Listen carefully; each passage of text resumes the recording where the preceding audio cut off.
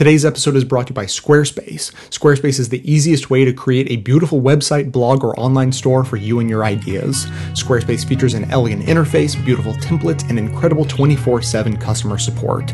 Try Squarespace at squarespace.com and enter the offer code LEFT at checkout to get 10% off. Squarespace. Build it beautiful. Now, welcome to the award-winning Best of the Left podcast with clips today from Melissa Harris Perry, This Week in Blackness, Citizen Radio, Jay Smooth, and The Majority Report. There's also the surprise emergence of a narrative that Republican and Democratic candidates will have to contend with, like it or not, race. And not just in the ways we've become accustomed to talking about race during elections. This isn't race as a thinly veiled dog whistle or race as a talking point after a candidate's gaffe. And this isn't race as part of the Obama-era political analysis. No, this is the expectation that candidates running for the American presidency should have a meaningful policy response to systemic racism and the demand for racial justice. And it's a demand that has been most clearly, consistently, and emphatically directed to the candidates by the Black Lives Matter movement. Now, even before the summer of Democratic candidate disruptions, candidate Hillary Clinton made racial justice and criminal justice reform the subject of her first major policy speech back in April, in response to the Baltimore uprising that was sparked by the death in police custody of Freddie Gray. 1 month later, former Maryland Governor Martin O'Malley became the first candidate to hear directly from protesters when he declared his candidacy back in May. You are lying! Stop your lies! You are lying to these people, O'Malley! Stop it! You are lying! You are lying! Activists stepped up their efforts to hashtag say her name. And within a week, O'Malley, Sanders, and Hillary Clinton had all said the name of Sandra Bland to audiences on the campaign trail. As of now, all three candidates' stump speeches include the acknowledgement that Black Lives Matter. And by the time Governor O'Malley appeared at the National Urban League conference at the end of July, he was ready to back up his rhetoric with a plan and unveiled a 9-page policy proposal for reforms in policing and criminal justice. The movement kept the pressure on, with Black Lives Matter activists shutting down a Bernie Sanders speech during a Seattle rally last weekend. The next day, the 7-point platform outlined on Sanders' website became an 8-point platform when racial justice appeared as a new entry on the list of issues. Black Lives Matter activists welcomed Sanders' plan, which pledges to transform this country into a nation that affirms the value of its people of color by addressing physical, political, legal, and economic violence against Black and brown Americans. And this week, members of the movement made it to the head of the pack among the Democratic candidates. According to a report from New Republic senior editor Jamil Smith, Black Lives Matter activists were planning to disrupt the Hillary Clinton campaign event in Keene, New Hampshire on Tuesday.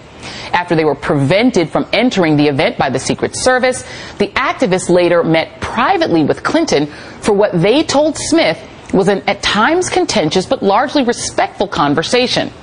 By Wednesday, the movement made good on a pledge that Republican candidates would soon be hearing from them as well.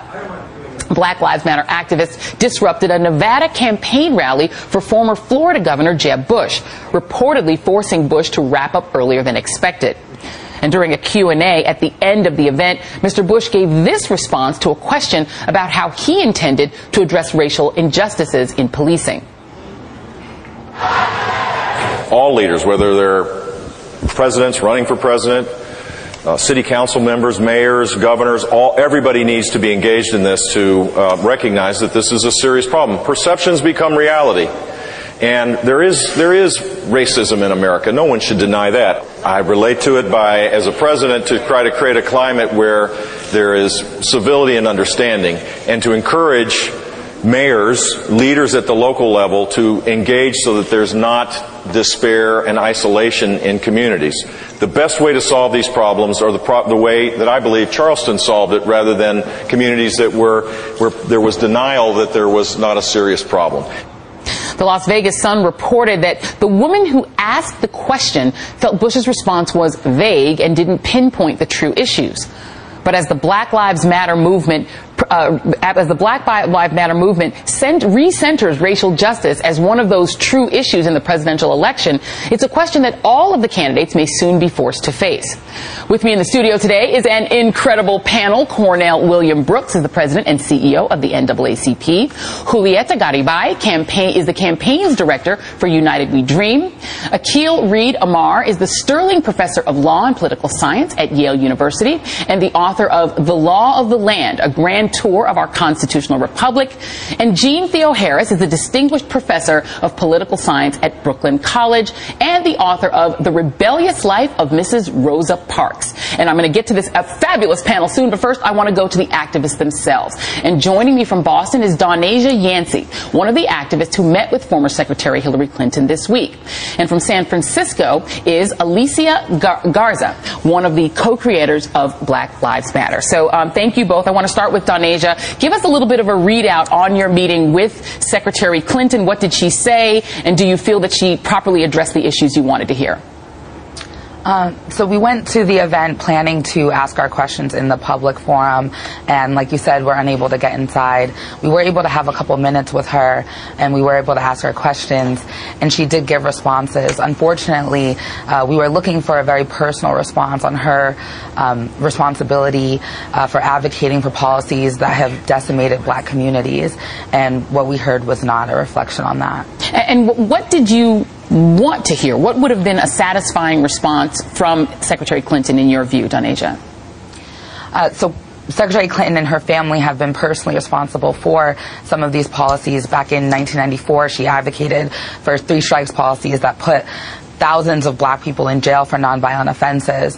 And we wanted to hear, beyond just saying Black Lives Matter, really what the shift has been for her personally in understanding that Black Lives Matter and advocating for that, and so that we could believe that as president, she wouldn't make some of those same decisions. Okay, Alicia, I want to go to you because one of the questions that people have asked about the approach of the Black Lives Matter movement is why it is so fixated on Democrats. I think Donasia just made a really coherent point that partly because Democrats were in charge during some of the changes that people object to in policing. But why focus so much on the Democratic Party when, to a lot of people's criticism, it's really Republicans that the Black Lives Matter movement should be fixating on? Well, I think when you look at the demographics of who votes, right, in this country, 80% of registered voters who are Black are registered Democrat. And so, you know, our base, the folks that we care about, are Black people who are trying to make a decision about who is going to represent us over the next 4 years. And so it's very important to us that we are speaking to our own demographic. At the same time, we also think that it's important for the Democratic Party that, you know, espouses a lot of values around social justice to be pushing a narrative that is counter to the Republicans. And in some cases, both parties, Republicans and Democrats, essentially throw Black people under the bus by not having a strong narrative around racial justice.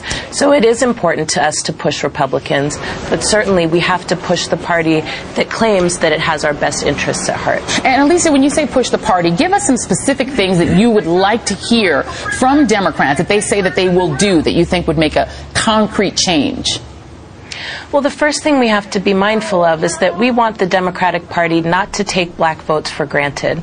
And certainly, yes, Black Lives Matter is focused on police brutality and issues of incarceration, but we are also focused on many more issues that impact Black life, including what is the status of Black, queer, and trans people in our communities. We know that Black trans people have an average life expectancy of 35 years old.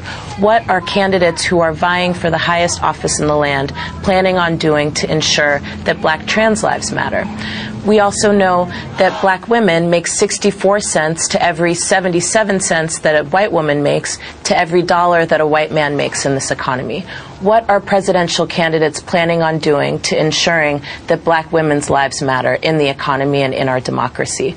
So we have a long way to go to really seeing a comprehensive plan being proposed by Democrats to ensure that Black life matters in this country. And Donasia, I'm going to go back to you and give you the last word on this because we did talk about Hillary Clinton, but what about some of the other candidates? There's been a lot of friction between the Bernie Sanders camp and some members of the Black Lives Matter movement where, you know, supporters of Sanders are saying, well, why criticize him him. He marched with King has become a meme. Are there other candidates that you think should also have to negotiate some changes in their strategy to satisfy really the Black Lives Matter movement? Absolutely. Every presidential candidate should expect to hear from us and absolutely should expect to be held accountable to stating publicly their stance on the Black Lives Matter movement and on promoting Black lives in this country and how they understand and what they understand about systemic racism.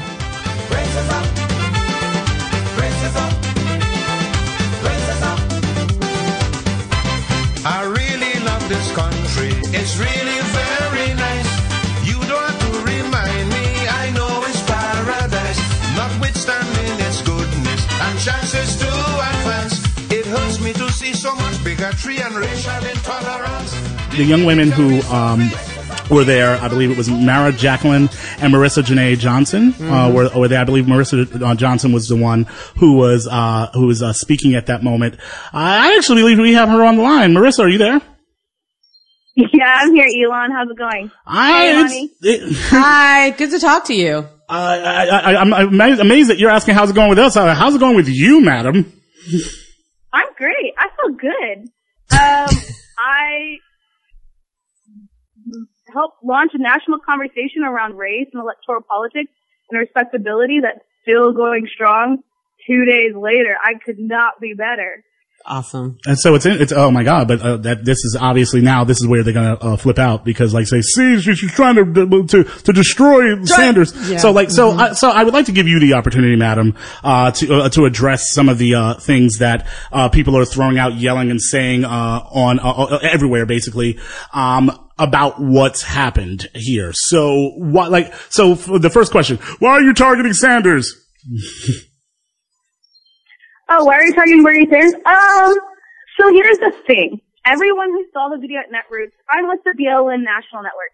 I saw the video of what happened at Netroots just like everybody else. And in that video, Patrice says very specifically to O'Malley, you and every other Democratic presidential candidate should expect to be confronted and interrupted until you put forth solid proposals, no matter where you go in this country. So I heard that.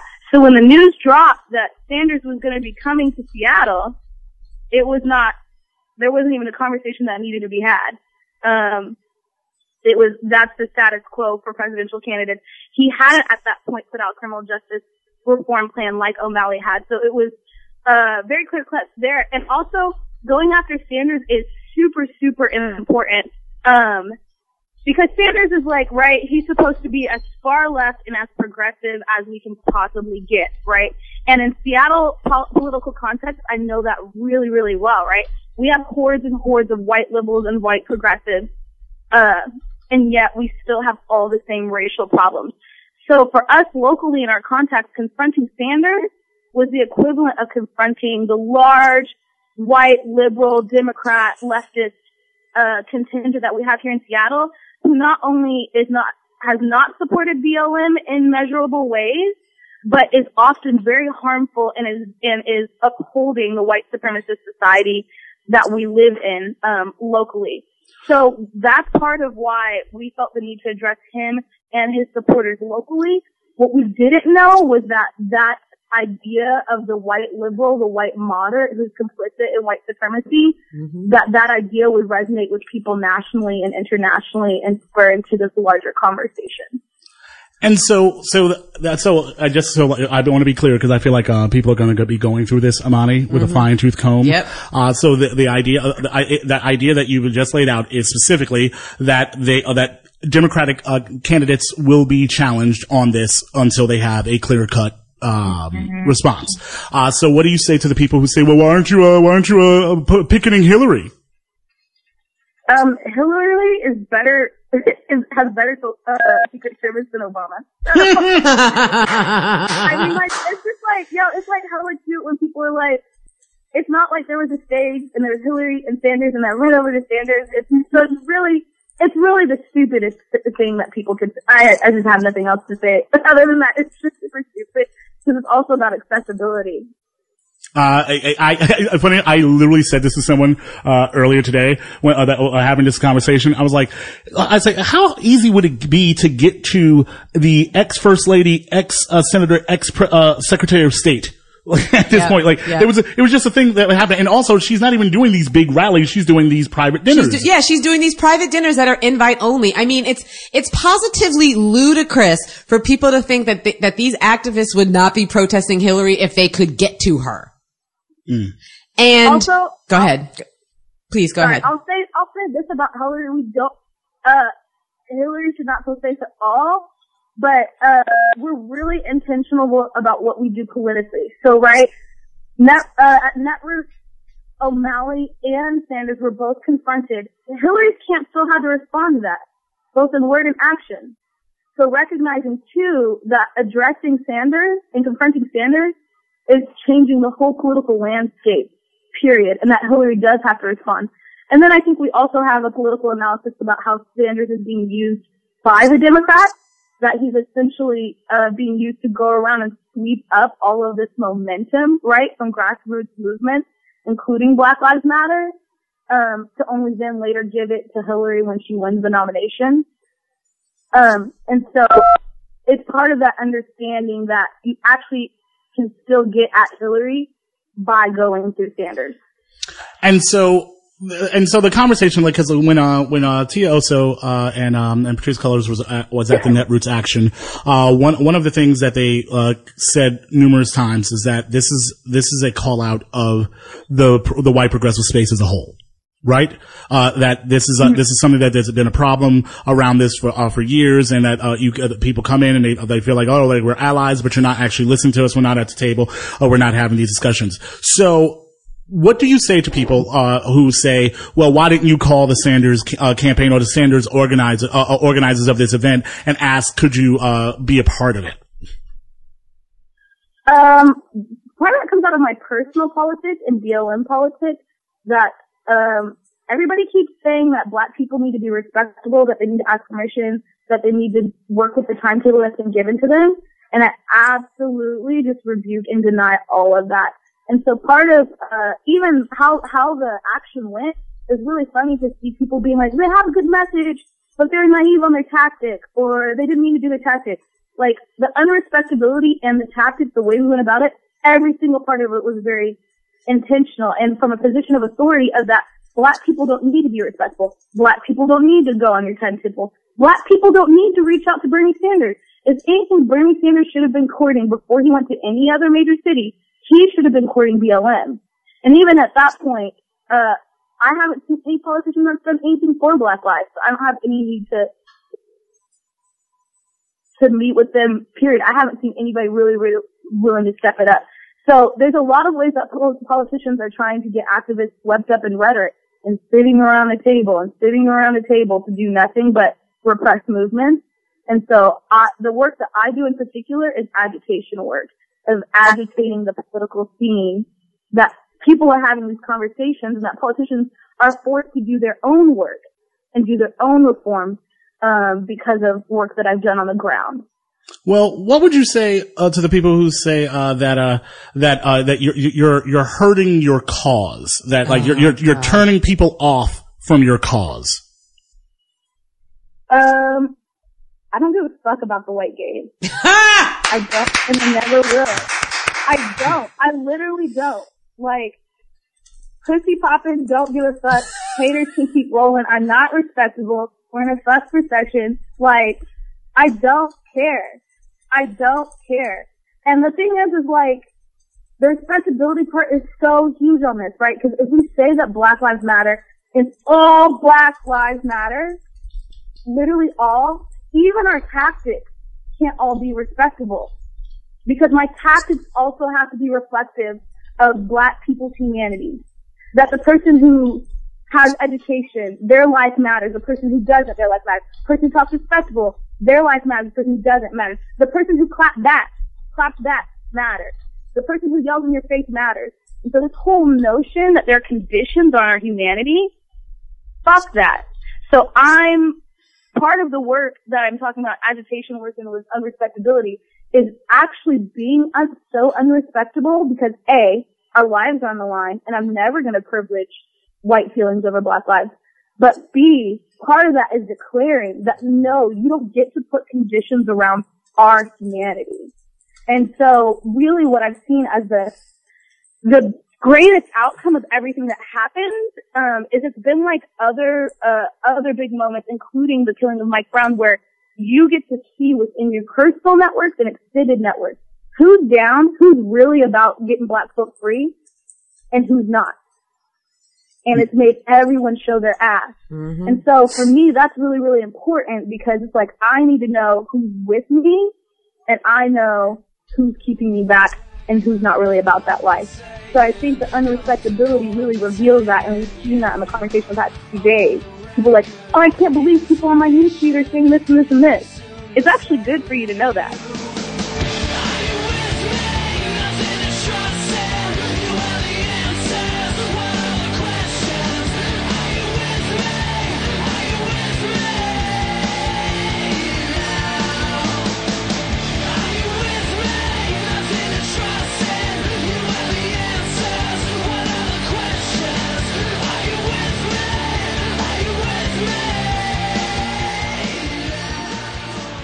I've never seen dumber people on Twitter than I have in the last 2 days. It's really disconcerting. But I feel like that's like a story that we need to be very... I do have the Seattle gentle protest in... Yeah, I do want to be like...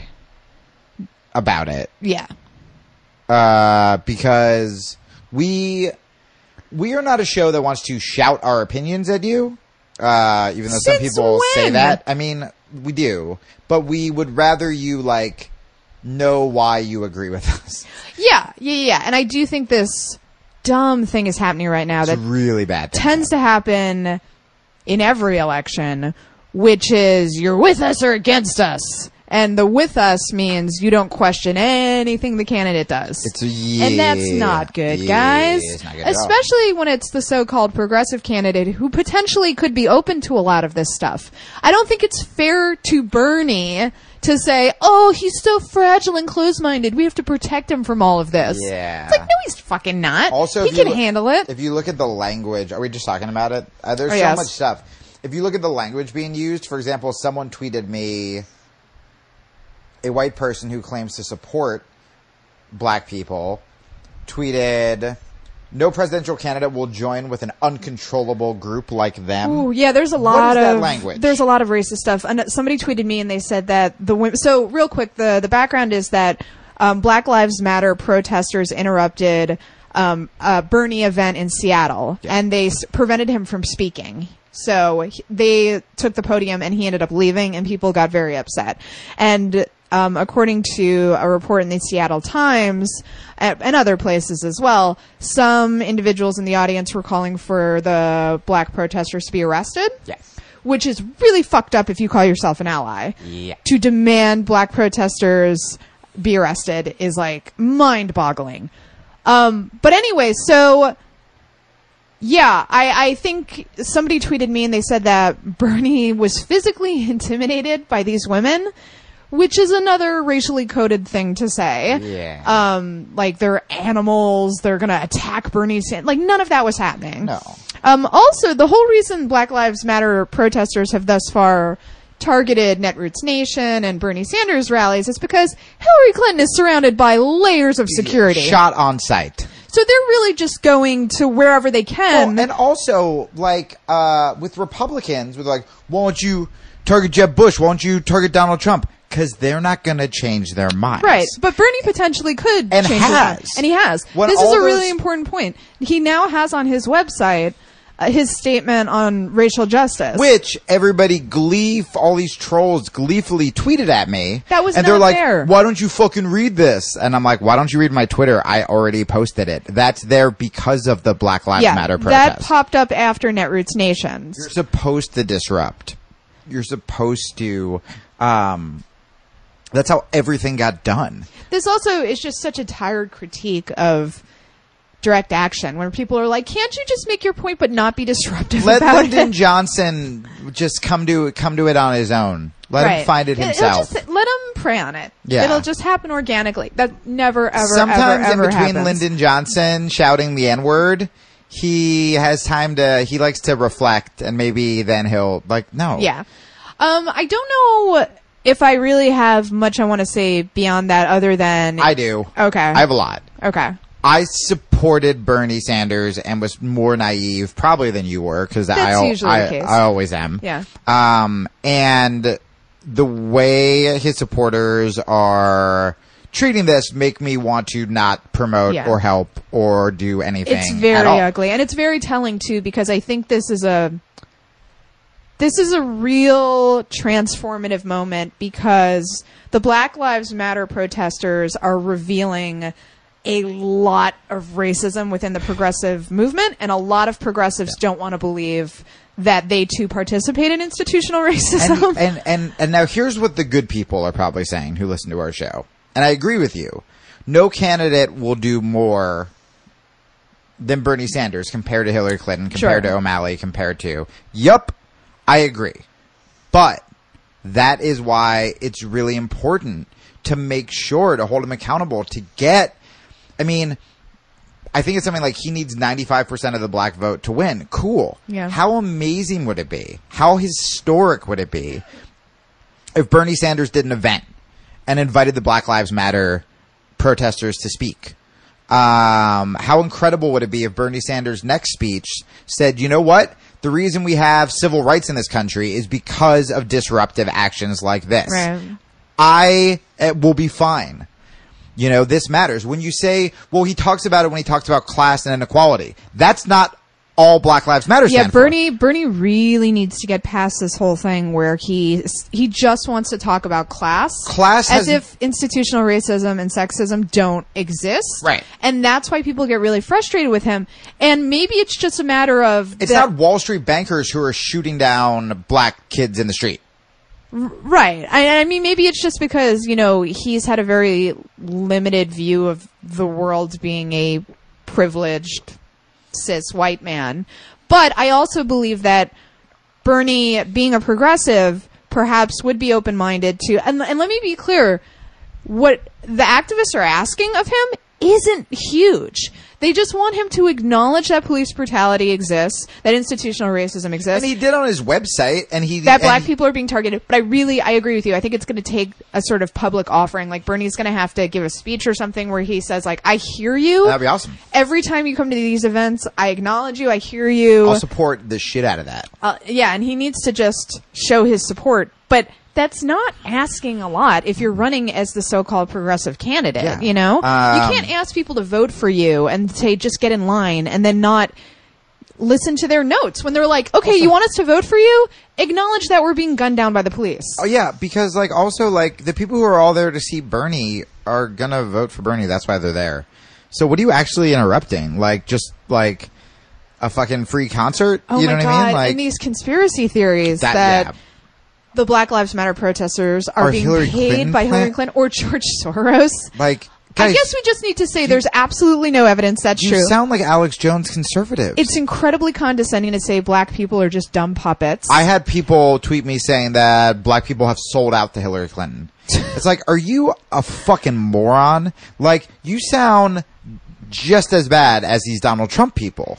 Yeah, it's incredibly condescending to say that black activists are, like, not capable of coming up with their own agendas. Didn't black people get enough? Macklemore released a new song with Ed Sheeran. You're welcome. Yeah, two of my favorite rappers, Ed Sheeran and Macklemore. Oh, yeah, this whole election's going to be depressing. Which sucks because I really thought I was so excited that even though I had problems with Bernie, I'm like, oh, I actually have someone I can root for, like, over Hillary in the I'm hoping debate. that, let's see what happens, because the Black Lives Matter protesters are incredible, and these actions aren't going to stop, and Bernie's already at a fork in the road moment where he's either going to have to do the right thing or continue down this path of just ignoring them and running away. Yeah. And that ultimately obviously won't work for him. So I'm hoping it's really encouraging that he included a racial justice statement on his website. Really fast. Which also, by the way, protest works, right? If the Black Lives Matter protesters hadn't interrupted him at Netroots Nation, hadn't interrupted him in Seattle, who knows if Bernie ever would have made that statement. Right. So yeah, I hope there's more. John Lewis was just on Melissa Harris Perry's show, or they played a clip of her interviewing him. Yeah.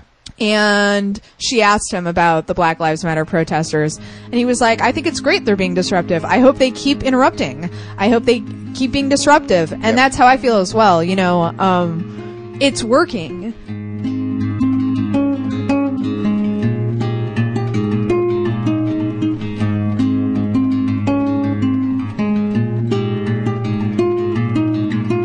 Squarespace is the online platform that lets anyone build professional websites and online portfolios. If you know anything about anything, then you'll know the truism that content is king. If you want people to take your website seriously, you've got to put something worthwhile on there and make it look good. The content is up to you, but making it look good is easy with Squarespace. They've always had a focus on design, but in just the last year, they've introduced 15 new templates, a partnership with Getty Images, perfect for finding beautiful pictures for your site, and a partnership with the Noun Project for finding great icons and decals for your site. Plus, they made a logo builder so you can create your own unique logo. Their full list of features is shockingly long, so almost no matter what you need in a website, Squarespace will have you covered and it'll look good doing it. Everything starts at an amazingly low $8 a month, and you can take an additional 10% off when you sign up by using the offer code LEFT at checkout. If you sign up for a year, you get 10% off that full year plus a free domain. So try it out today, and then use the offer code LEFT when you sign up to save yourself some cash and show your support for this show at the same time. Squarespace. Build it beautiful.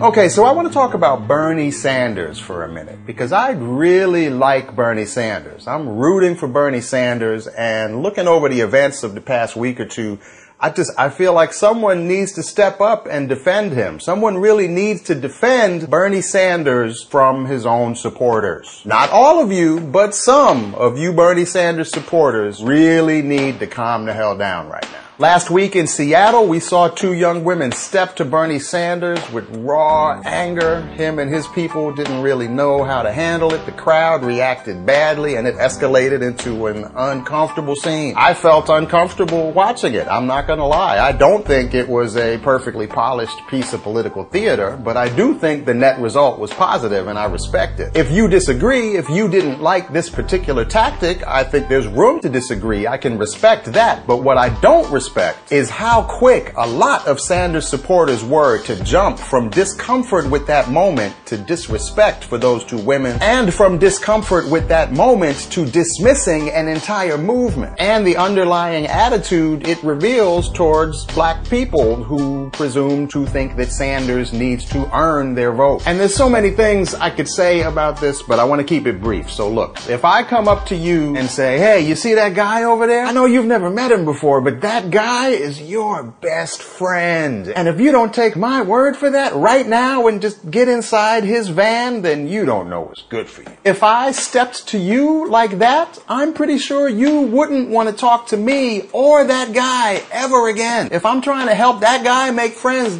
that's the worst way to go about it. You need to stop telling us that he marched with Martin Luther King. I promise we already heard about that. And that's great that he marched with Dr. King in the 60s, but we also marched with Janet Jackson in the 80s, and she taught us to ask, what have you done for me lately? Anyone who cares about you and wants your trust should be ready to answer that question. And if you really believe in Bernie Sanders, you should have faith that he can answer that question. Which is why, at the end of the day, instead of being mad at Black Lives Matter or mad at those two activists, every Bernie Sanders supporter should be thanking them for what they've done. Because no matter how awkward some of it might be to watch, this pressure is exactly what Sanders needed in order to prove himself and make his campaign stronger, to make it what it needed to be. There's been a gap for decades between lefties who think that economic justice automatically covers racial justice and those who think that racial justice is actually a thing of its own that you need to focus on. This pressure from Black Lives Matter has gotten Bernie Sanders to bridge that gap more than he ever has before, and that's a win for everybody. everybody's winning right now. Black Lives Matter is doing exactly what people said they couldn't do. They're focusing on electoral politics and having specific impact on policy discussion. And that work is already bringing each of the candidates a little bit closer to truly representing all of the people they're supposed to serve. Everybody's winning. No campaign and no movement has ever prevailed by trying to stay comfortable. You're supposed to have messy, awkward, painful moments and get stronger by working past them. That's what the work requires, and that's how you get strong enough to do the work together. I've heard again and again from Sanders supporters that if I feel like he's being sloppy sometimes, that he's not graceful and light on his feet, I should cut him slack for that. And I should stick with him because the cause is so worthwhile. I agree with that. And I think it goes both ways. And that means if you are a Sanders supporter who truly believes in the values he speaks, there is no way you will let one uncomfortable moment make you turn your back on a cause and a movement as vital as the one represented by that raw anger from those two women on that stage. And I think Bernie Sanders gets that. So I'm hoping that his supporters are going to get it too.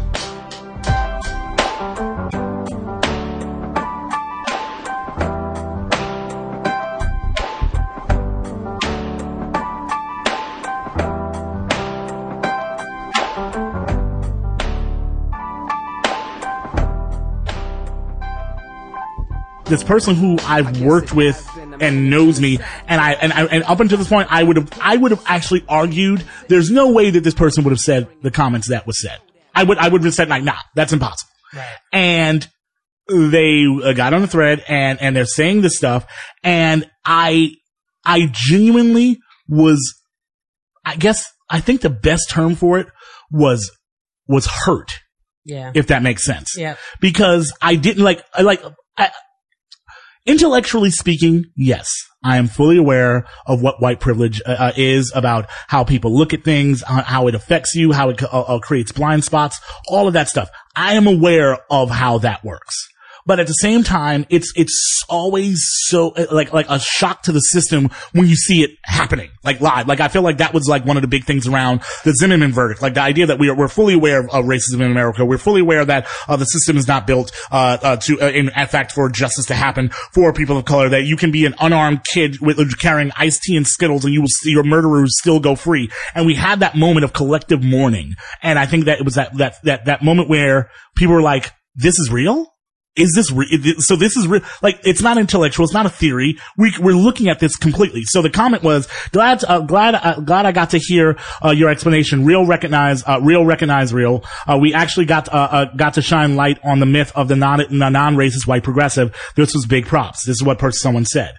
Obviously, I do not believe that every white progressive is racist. I'm very annoyed at the fact that I must say this every time. Stupid. You don't even have to say it. But I mean, God forbid, I have to, because it'll be quoted and all hell break loose. And someone I know responded with, if you honestly think that non-racist white progressives is a myth, it makes it hard to work together. Yes, there were clearly racists in that crowd, but that did not sound like a crowd of everyone shouting. I couldn't make it out all what she said, and I wasn't there, but I would like to think that I'm doing all I can to analyze and dismantle white supremacy. And if I'm told I can't be an ally, I will probably go silent. Well, that's nice. Good for you. Fully for you. So glad that you can do that. You have that luxury. And I respond. I'd like to go silent. Yeah. I would love to go silent. I would love to not have to get home I had a lovely dinner on Sunday night and I got home and someone was like, have you been checking what's going on in Ferguson? I was like, nah, I was just about to check the feed. I would love to not have to check the feeds to see if more black people are being killed in Ferguson. Oh my God. I would love that. I would love to just be able to go home and watch some BoJack Horseman, just chill out. Drink some bullet whiskey and just be free.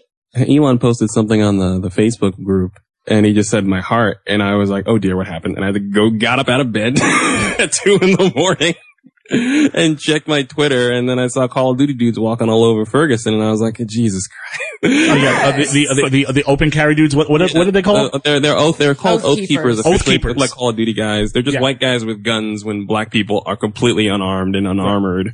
Unarmed, and are being arrested, but the white dudes with guns just And the cop Wandering walk away. The around, cops no are like, big whoop. "No, you militia guys, you guys got this, right? Fist bump. You guys got this." Like, and by the way, that response of my heart, like, at that point, I was having heart palpitations because I had, like, between the absolute just like hatred being thrown towards Marissa, watching what's happening in Ferguson, seeing people that, like, knowing that this is not like the whole, troll, cause in the back of my mind, I think I've been trying to make this a less of a issue. Like, it must be so many trolls. It must be so many trolls until I actually had to go blocking people right and left. And when you block them, I had to go look at their Facebook page. Oh God. And so that means all of a sudden I got to see that these were just all regular people. Yeah. And just regular supposed supporters. I see that they're making comments about other, progressive ideas. And these are the people that are saying all of this froggy stuff. Mm-hmm. And I responded to this woman who had said this because I didn't have a response to it, and at the time I had been blocking people right and left. Like if you said some dumb shit, I was just blocking you. Boom, I'm done with this. I'm not having this conversation. And then someone I know, and I saw it, and like I responded, I said, "Why would you possibly go silent?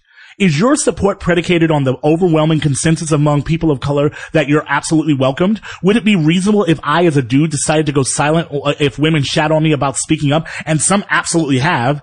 I'd argue that this isn't the time to not all white progressives, folks. I mean, just read this thread. Just read the comments. Just read the bullshit on Twitter. There are times and places for certain types of commentary and times when it's best to pull back. And the idea of going silent on oppression and privilege just because some folks don't welcome you would be absolutely terrible."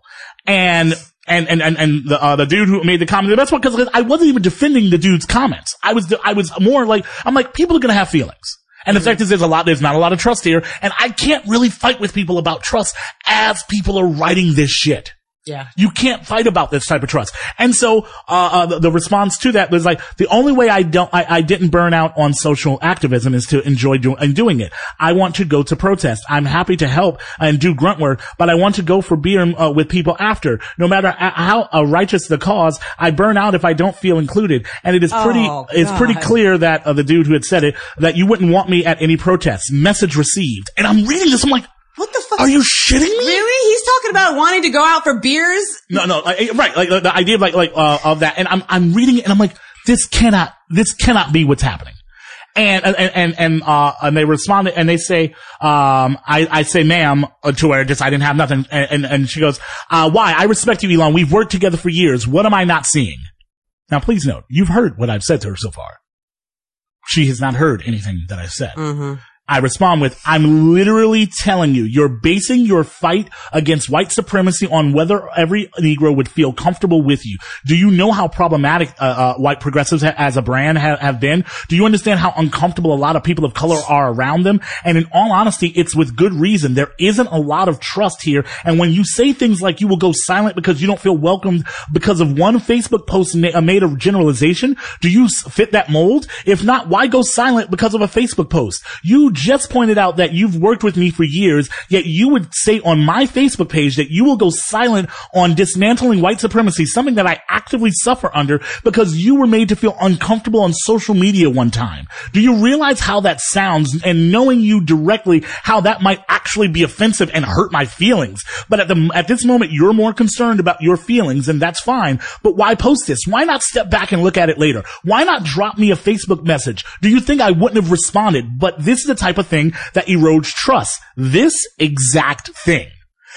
And I think white progressives aren't hearing themselves. They're not hearing when they say this and how it should respond. Like, I had one person come at me, Imani, because they said that they basically said, about Marissa, at the Bernie Sanders campaign. They said, like, this isn't about, this isn't, because you're black. If a KKK member, got on stage, they would get booed the same way. And I'm like, really? You're comparing someone fighting, against oppression, to KKK members? Go F yourself. And the people were like, and someone came on like, well, actually, that's not what he said. He didn't call her a KKK member because I'm fucking stupid.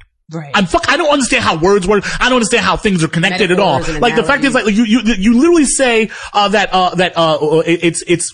a KKK member got up, the crowd would have responded in the exact same way, implying that that whatever she did is looked at through the exact same lens as if a KKK member went on stage. And like, what? Why are you pretending like we're fucking stupid? Because they think we're fucking stupid, Elon. They do. I don't understand. This is it's so insulting. Mm-hmm. It's so insulting and so, it's insulting and hurtful, especially when it comes out of spaces where, like, folks that I've supposedly worked with that I thought understood this and actually understood, what we've been talking about and explaining so much. And to find out they still don't, they're still within this certain bubble of, and if they feel uncomfortable at any point in time, if she can't go out and have a beer with you after the action, then she won't fight for equality and oppression. I don't need a beer with people I go out and speak up for. I don't need to go have beer with organizers around immigration stuff. We did work around immigration. I didn't need immigration folks who work in that place to say, "Oh, thank you, Elon. Thank you so much for doing this work." That wasn't the reason why I did it. I did it because it needed to happen, and we needed to point out that this is a problem. These are issues. That's why I did the work. When I speak up around issues around reproductive rights or street harassment, something like that, I'm not doing it so that people say thank you for it. That's not the point. In all honesty, people have actually said negative things, like, "Oh, you're a problem." Like, this is the same thing, and they tried to frame it as if I was being abusive to folks, and I could sit here and go like, "Well, if you want to name me as an abuser, then I'm just, forget you. You guys can fight on your own. You go have this battle yourself." I don't fucking do that. You know what I do? I go, well, that person I probably won't interact with about this, but the work needs to happen. And I move the fuck forward. That's why I move the fuck forward. Yeah. What is it about this necessity of people feeling validated if you're fighting for fucking free? It's like if you're your house is dirty and you pick up garbage off the floor and you're like, "You know what? I really should be really appreciated for the fact that I'm picking up this garbage off the floor." Like, really? Because I thought the whole idea was that the house was clean. Yeah. I thought that was the point of it, about it. Like, you need to be appreciated and constantly told over and over, "You're okay. You're thank you. Yes, thank you. Exactly. You're the special white lady. Nobody has fucking time for that. Thank you for being the white person, the good white person. Because these other white people, they're problems, but you're special. You understand the plight. You're almost like an honorary black person. Oh my God, you can totally even say the N-word. You want to go out for some fried chicken? Would that make you feel fucking better?" Some people say that rappers don't have feelings. We have feelings. We have feelings. Some people say that we are not rappers. We're rappers. That hurts our feelings. Hurts our feelings when you say we're not rappers. Some people say that rappers are invincible. We're invincible. We're invincible. What you are about to hear are true stories. Real experiences. Autobiographical raps. Things that happened to us. All true. Bring the rhyme. I make a meal for my friends, try to make it delicious. Try to keep it nutritious, create wonderful dishes. Not one of them thinks about the way I feel. Nobody compliments the meal. I got hurt feelings. I got hurt feelings. I feel like a prize asshole. No one even mentions my casserole. I got hurt feelings. I got hurt feelings. Could have said something nice about my profession role. Yesterday, I quoted Stephen A. Smith about brothers being killed in inner cities, but you read only a selected excerpts. Wow, didn't expect that from you. Well, perhaps here's a very short HuffPost video. If you click it, you can't pull that. Well, I'm not going to click a video in the middle of it either. Let me go back up to your Black lives should have been mattering the whole time when brothers are being killed every day by blacks. I don't give a shit what Stephen A. Smith says. Honestly. What does that have to do with us? Because a black guy said something? That it necessarily, well, why don't you quote to me Ben Carson? I'm sure Howard Cain has a problem with it too. Herman Cain. And Howard Cain. Both the That's Cains. right. His brother, Howard. Who cares what Stephen Smith said? Where is Howard Cain when you need him? Is it really that hard to see the difference? I have no doubt that black people living in urban areas where there is a high density of crime fear the potential of getting killed by another black person.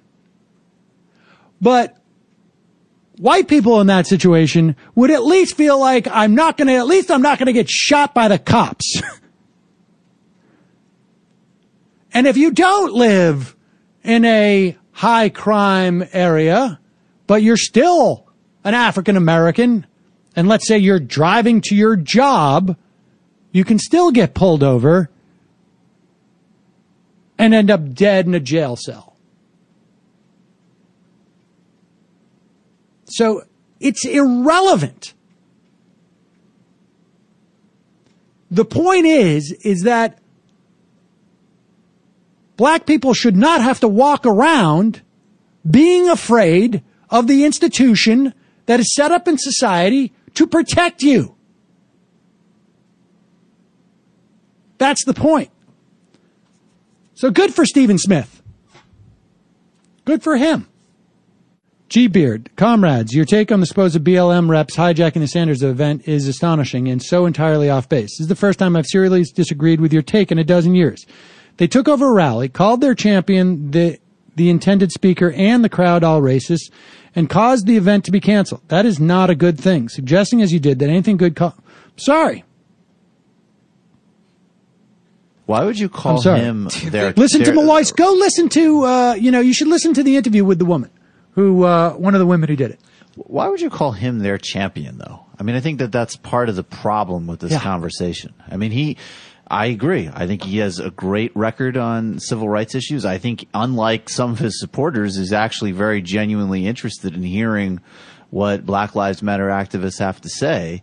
But he's not, I mean, it's not even about having an individual champion. But that's just be aware of the framing of that.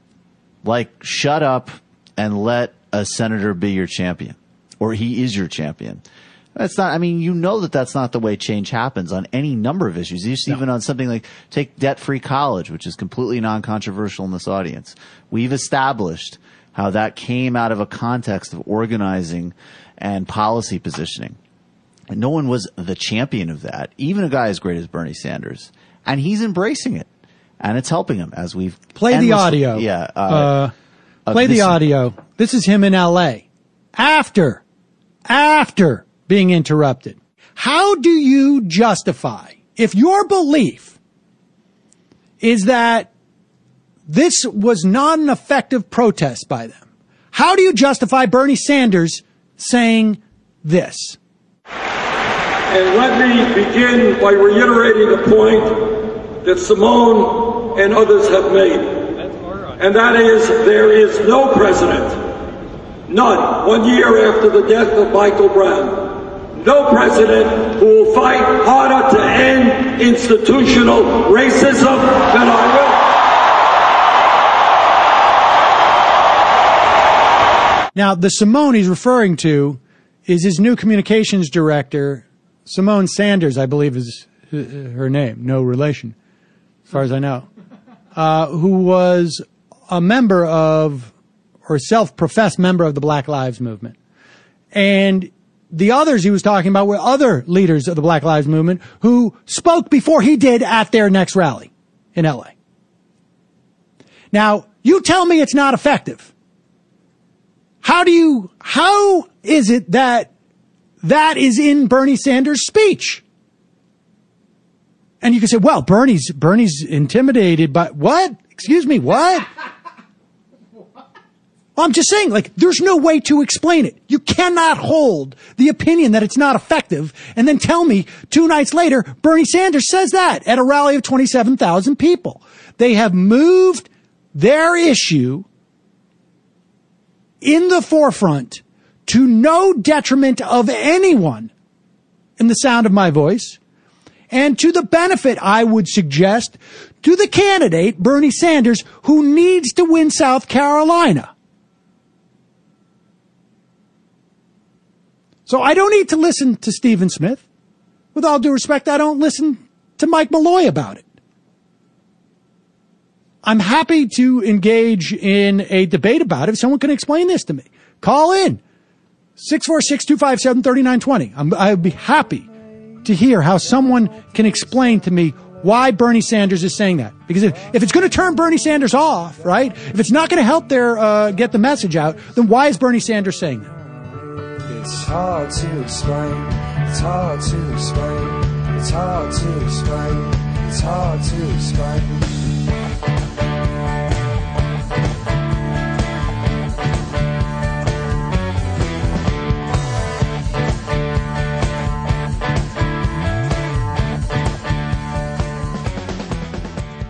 Long before independent Vermont Senator Bernie Sanders announced that he was running for president as a Democrat, a progressive push to shift presumptive nominee Hillary Clinton to the left had already become one of the central narratives of the Democratic primary. It only picked up momentum after Sanders' announcement, and his speeches drew massive crowds of supporters and energized his campaign. But as the Black Lives Matter movement has pursued its strategy of directly confronting Sanders and other candidates on the issue of racial justice, another narrative has emerged about progressives being the ones who are getting pushed by grassroots activists. And in recent weeks, that push has come to shove on social media. On the one hand, you have activists who believe Sanders' message of economic populism misses the mark on specific disparities faced by African Americans because of racism. And on the other, there's Sanders' fervent liberal fans who are turned off by the movement's confrontational strategy against a candidate they believe is already the one who's most sympathetic to the activists' demands. So let's get the panel in on that question specifically. And I want to go to you first, Jean, on that, because that tension people have been surprised by, that you've got Bernie Sanders supporters, fervent supporters, literally fighting with members of the Black Lives Matter movement, particularly on social media. Is that historically off for there to be that kind of tension within the Democratic left? No, not at all. Right? I mean, this is what social movements do. They move the conversation. They make people uncomfortable. Right? I think we have a very sanitized view when we look back to the civil rights movement, right? About how everybody loved it, about everybody was on board from the very beginning, about how John F. Kennedy was, ready, when in fact that was not the case, right? What moved John F. Kennedy was activists on the ground all over the country insisting, right? Because Kennedy, during the 1960 election, right, makes this very historic decision, right? King is in jail, makes a call, right? This is where you first start to see a little bit of movement. But Kennedy then doesn't move really till 63, and part of what makes him move is activists on the ground. Yeah, and that's what we're seeing today, right? And I think we get nervous because we have this whitewashed, sanitized,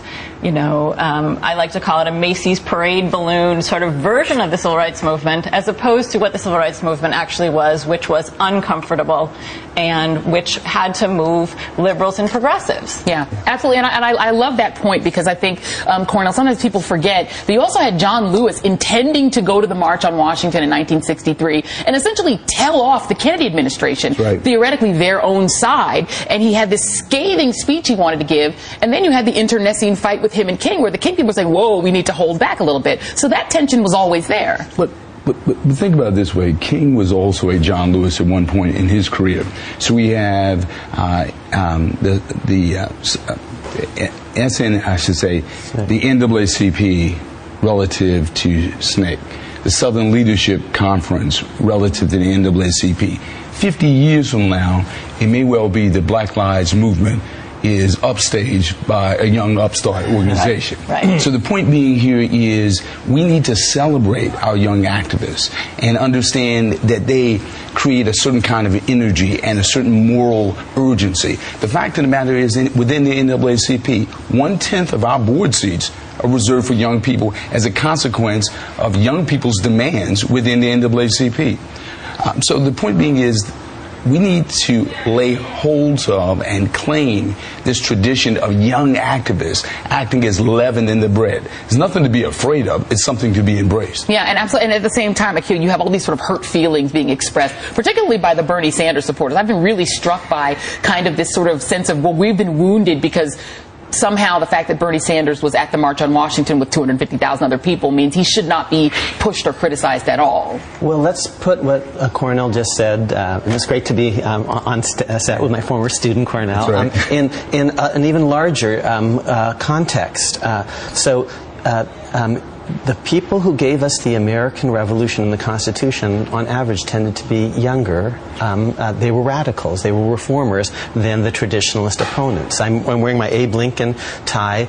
Lincoln decided at a very early age that slavery was wrong, and he remembered those commitments made early on and helped redeem them later. Bernie Sanders was there at the March on Washington as a young man. The 60s were what they were in part because of a demographic bulge. The baby boomers, all sorts of babies started getting born as soon as World War II ended, and they started coming of age in the 60s, and that's Bernie Sanders and Hillary Clinton, and we want them as older people to remember those passions and commitments that many of them first formed early on. You see a huge demographic difference on, say, same-sex marriage, since trans folks were mentioned in the earlier piece. There's a huge just demographic difference between young adults and older Americans on this. So throughout American history, there has been a lot of reformist energy. We were talking, Gene and I, before about some of the student activists in the Brown versus Board of Education and companion cases. A 15-year-old? Barbara Johns. Yeah, absolutely. And I want to get Juliet in, where we may have to start your answer now and then come back after the break, because what really strikes me is the Dreamers, the DREAM Act movement. The same criticisms were made of Dreamers, saying, why are you targeting the liberal Democratic president and the Democratic Party? Why are you not targeting Republicans? Those same arguments were made, were they not? Correct. That's exactly what they told us. Everybody was telling us, why are you attacking Obama, who said he supported immigration reform? I think at the end of the day, especially for us young people as immigrants, we know that the liberation of black and brown youth is connected. That at the end of the day, the same system that stops our parents or our dreamers in the middle of the road because they're brown or they're immigrant looking and ends up deporting them is the same system that right now is murdering black youth and black people. And so to us it's very clear there is that connection. And yeah, there is a place that young people are pushing that might not be very comfortable, that is challenging the status quo at times, but that's what it takes. Pushing someone that might not want to hear it, but needs to hear the livelihood of our people matters. Yes.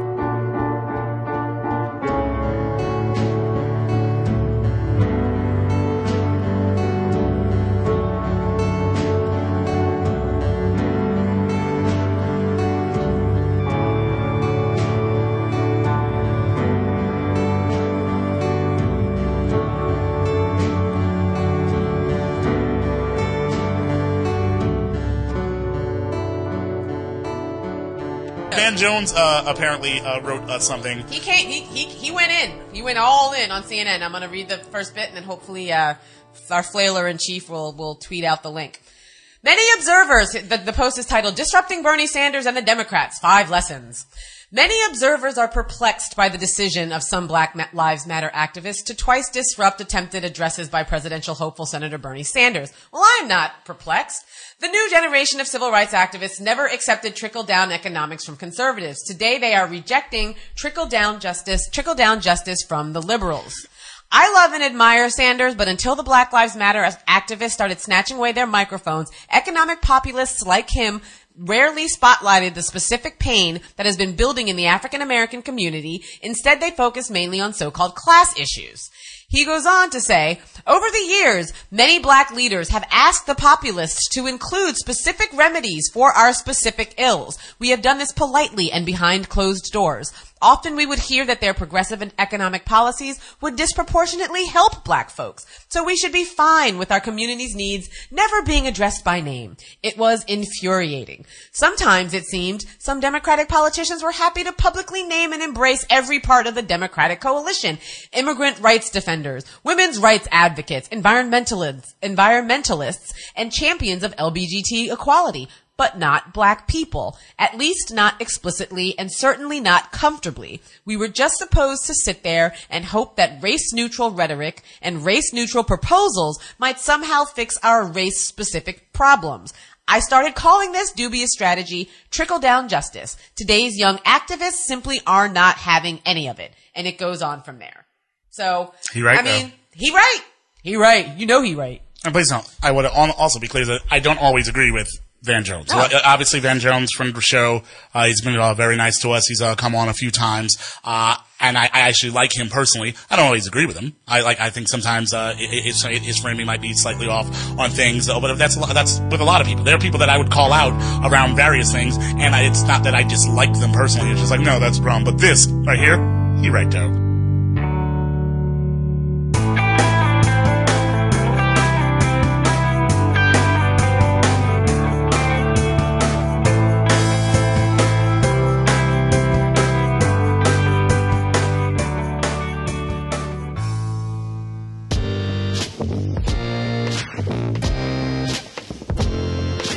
Hello, Jay. This is V from Western New York. I just listened to episode 942. And, my friend, I hate to say it, but I told you so. There is a deep-rooted conservatism in the progressive community.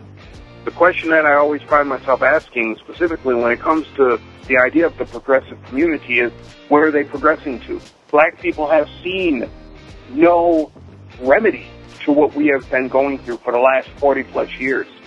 Listening to that episode was difficult because America is, I don't even know if we can say it's at a crossroads anymore. It may be beyond a crossroads. But the, quote, left needs to now realize either you are going to be the left or you are not.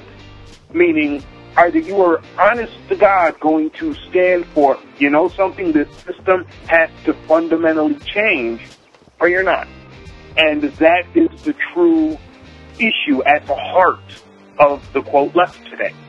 Are you going to be the left or are you going to be the center-right? With racism, I see too much center-right. I see what people say, but I'm going to be very blunt with you here. White people do a lot of talking. They've always done a lot of talking. Let's talk to the Native Americans about how much talking white people have done. Until your actions catch up with your words, it's hard for me to believe you. So they got to make a choice now. Good show, though, but it was hard to listen to. And the choice is you guys. Keep up the good work. Peace.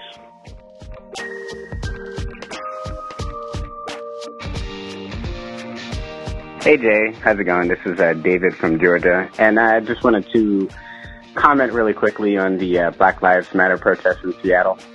And I want to say that it's interesting because I hear a lot of people saying, a lot of white progressives saying that, you know, why are they protesting us? You know, we're allies. And I just read a piece in Politico that was very good about how Joe Biden killed busing.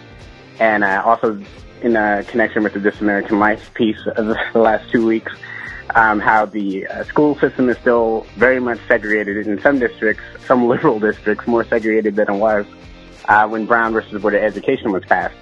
And I think what's happening is, you know, a lot of old wounds are starting to come to the surface for black progressives or the black community in general, and the fact that some of the fiercest opposition to racial progress in this country hasn't come from conservatives, but liberals. You know, it was liberals who pretty much formed a lynch mob in Boston during the 70s when black kids were bussed out of terrible schools and given a real opportunity for an education. And to this day, you know, I'm from New York. New York is, I believe, still the most segregated school district in the country. And I'm sure you can find the same thing in San Francisco, Seattle, Chicago, you know, wherever liberals like to congregate and congratulate themselves for not being racist. And on that point, and I'll be really quick, you know, I think it's very interesting how racism has been conflated to be a, you know, personal belief. You know, well, I'm not racist because I don't mind black people and, you know, I have black friends and so on and so forth. And, you know, that's all cool. But I think people forget that what racism is a system put in place to control the distribution of wealth and resources. That's what it's always been. You know, slavery was an economic system to begin with, in that all of the wealth produced by black slaves were put in white hands and kept there. Black people still have not received any of the fruits of their labor from slavery. And, you know, housing segregation, school segregation, and every other area of segregation in this country still operates to that effect. So when people say that they're not racist because I like black people, what they forget is, you know, that construction of racism allows them to participate in racism without realizing it. And of course, you know, it's a fact that's not been lost on black people ever. And I think that's what's really starting to come to the come to the, I guess, forefront now that we're getting deeper into this Bernie Sanders race. So I just wanted to leave that comment and add my 2 pieces there. And keep it up. Love the show. And have a good day. Thanks for listening, everyone. Thanks to the volunteers who helped gather clips to make this show possible. Thanks to Katie Klabusik for all of her work on our social media outlets and activism segments. And thanks to all those who called into the voicemail line. If you'd like to leave a comment or question of your own to be played on the show, you can either record a message on the voice memo app of your phone and email it to me, j@bestoftheleft.com, or leave a voicemail at 202-999-3991. Now today, I definitely have a bit I want to add. I have a feeling that there's still going to be a lot of questions people have left over, so let me see if I can make some clarifications. I think it has been a misunderstanding by many that these protests have been focused only on presidential candidates. That is clearly not true, especially in the case of the Netroots Nation protest. The Black Lives Matter activists have been making it very clear that they are calling out white progressives as a group as well as presidential candidates for their relative ignorance and apathy on the issue of racial justice. So if you cannot figure out why they don't care more about being sensitive to the feelings of their white allies, keep in mind that it stands to reason that the Black Lives Matter protesters had every intention of offending white progressives and making them uncomfortable from the very beginning, because they weren't just collateral damage in these actions, they were one of the targets. Now, you may be offended by the idea that white progressives should be targeted by these protests at all. I would say that you're wrong about that, but that's a topic for another day. Now, I want to address the Seattle protest itself. When I first saw it, my reaction was to think, that is not going to play well. And that turned out to be quite an understatement, obviously. But my second thought was to wait and see what a bunch of people had to say about it, and that I would hold my final judgment until I knew more. And that evening, I went to check out Elon James White's Twitter feed. I just want to see what he had to say about it. And it turned out he was in the middle of a barrage of questions and criticism over the Seattle situation. And for the most part, people wanted to argue with him over the tactics of the protesters, and he just simply refused to engage on that subject. His main point was that if he were to allow the conversation to refocus on the tactics, it detracted from what the focus should be, which is the simple point that Black people are dying in the streets. And he summed it up with this series of tweets. He says, "A lot of y'all mistake the refusal to allow derailing and recentering of the Black Lives Matter movement as defense for any and all actions anywhere. Even within movements, there are disagreements. The movement, like our community, doesn't always agree on every action. We are humans. But I'll be damned if I sit quietly as y'all attack folks literally screaming for their lives, for forcing our crisis to be centered. Just like when a lot of y'all wanted to focus on burning cars instead of the dead kid and occupying police force literally a year ago. You want tactics? This is a tactic. The absolute refusal of allowing this conversation to be recentered on your feelings and comfort. So get your shit together. Stop bullshit, but allies, and marched with King, and other canned responses. We are dying in the streets." Now, that breakdown of his stance really helped me understand the bigger picture of what was going on here and the dynamics of how movements like this work. People have different parts to play in a movement. The Black Lives Matter protesters are in charge of how they decide to protest. And Elon, not being an active member of Black Lives Matter, had decided that his role was to help maintain focus of the discussion on the goal of racial justice rather than allowing everyone to get distracted by the tactics. So that got me thinking about, what my role is in all of this. Was it to critique the protesters? Is it to endorse the protesters? Should I saddle up and help Elon hold the line on the focus of the debate? And, this show isn't about snap judgments and quick reactions. It's about doing a lot of deep listening. And so that's what I decided to do. And that's what I said a couple of episodes back, that the best way forward for everyone not directly engaged and fully informed on the Black Lives Matter movement was to listen first and speak second, if at all. And then we come to today, and I had to decide what kind of a show to make. So again, what role should I play? The dominant narrative coming out of all of this is that there's a split in the progressive movement over tactics of Black Lives Matter, exactly the conversation Elon was trying to resist over a week ago. And there's plenty of thoughtful and even more not at all thoughtful criticism of Black Lives Matter, basically saying that they should care more about the feelings of white potential allies to their movement. On the other hand, there's a lot of commentary like you heard on today's show explaining why the reaction many white people are having is counterproductive and that they're the ones who need to get their shit together rather than the BLM protesters. And, as a general rule, I like to go where the ignorance is with this show. And even if there's reasonable criticisms to be made of some of the tactics of the Black Lives Matter protesters, I don't think those protesters are ignorant at all. I'm also quite confident that there's already an internal debate going on within BLM, so I didn't feel like they needed my help. But on the other hand, there are a lot of ignorant, if well-meaning, white people who needed to hear some new perspectives, and it so happens that my audience is mostly white, so that seemed like the best use of my time. And finally, if you're still wondering what the problem is with simply speaking out critically of the Black Lives Matter movement as a well-meaning ally just trying to help, there is a reason why all of that criticism of Black Lives tactics is unhelpful, beyond the fact that most of the criticism is just ignorant. But I'm going to let Tim Wise explain it in a piece that he titled Black Lives Matter, Bernie Sanders, and the Problem with Some White Progressives. He is an anti-racist activist, but also a white guy who is an expert at explaining shit to white people in a way that they'll understand. So he says from the middle of the piece, quote, I understand the frustration of some within the Sanders camp, including folks of color who feel, rightly or wrongly, that the tactics of some within Black Lives Matter might backfire or split the movement for social justice, within which we need all kinds of folks, focused on all kinds of issues, including the economic inequality ones upon which white activists are often concentrating. I get it. I do. And personally, I too have questions about tactics and strategy on both sides. And I suspect that as with most things, there is plenty of legitimate feedback and even criticism to go around for folks on all sides. But there is one thing about which I am crystal clear.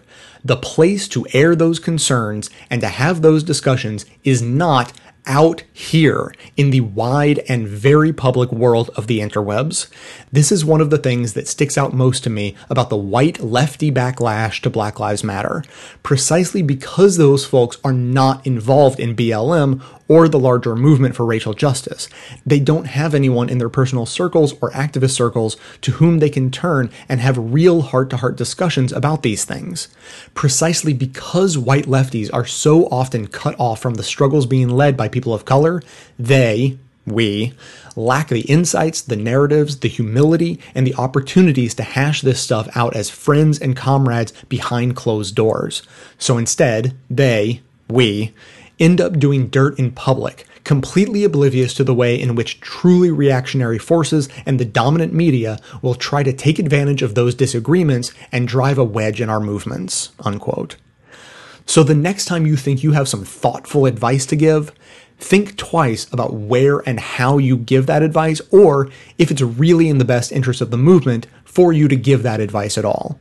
Ask yourself first, what role should I be playing in this movement?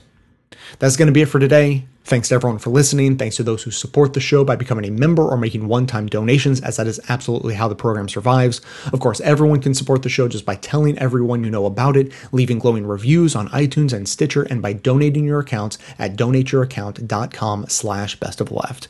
Stay tuned into the show by joining up with us on Facebook and Twitter, and for details on the show itself, including links to all of the sources and music used in this and every episode, all that information can always be found in the show notes on the blog. So coming to you from inside the Beltway, yet outside the conventional wisdom of Washington, D.C., my name is Jay, and this has been the Best of the Left podcast, coming to you every Tuesday and Friday, thanks entirely to the members and donors to the show from bestoftheleft.com. And it's a crying shame how we get so trained. We can't see past our own sad stories and wonder what we're missing. Can't see past our own sad stories and forget how to listen. We can't see past our own sad stories and wonder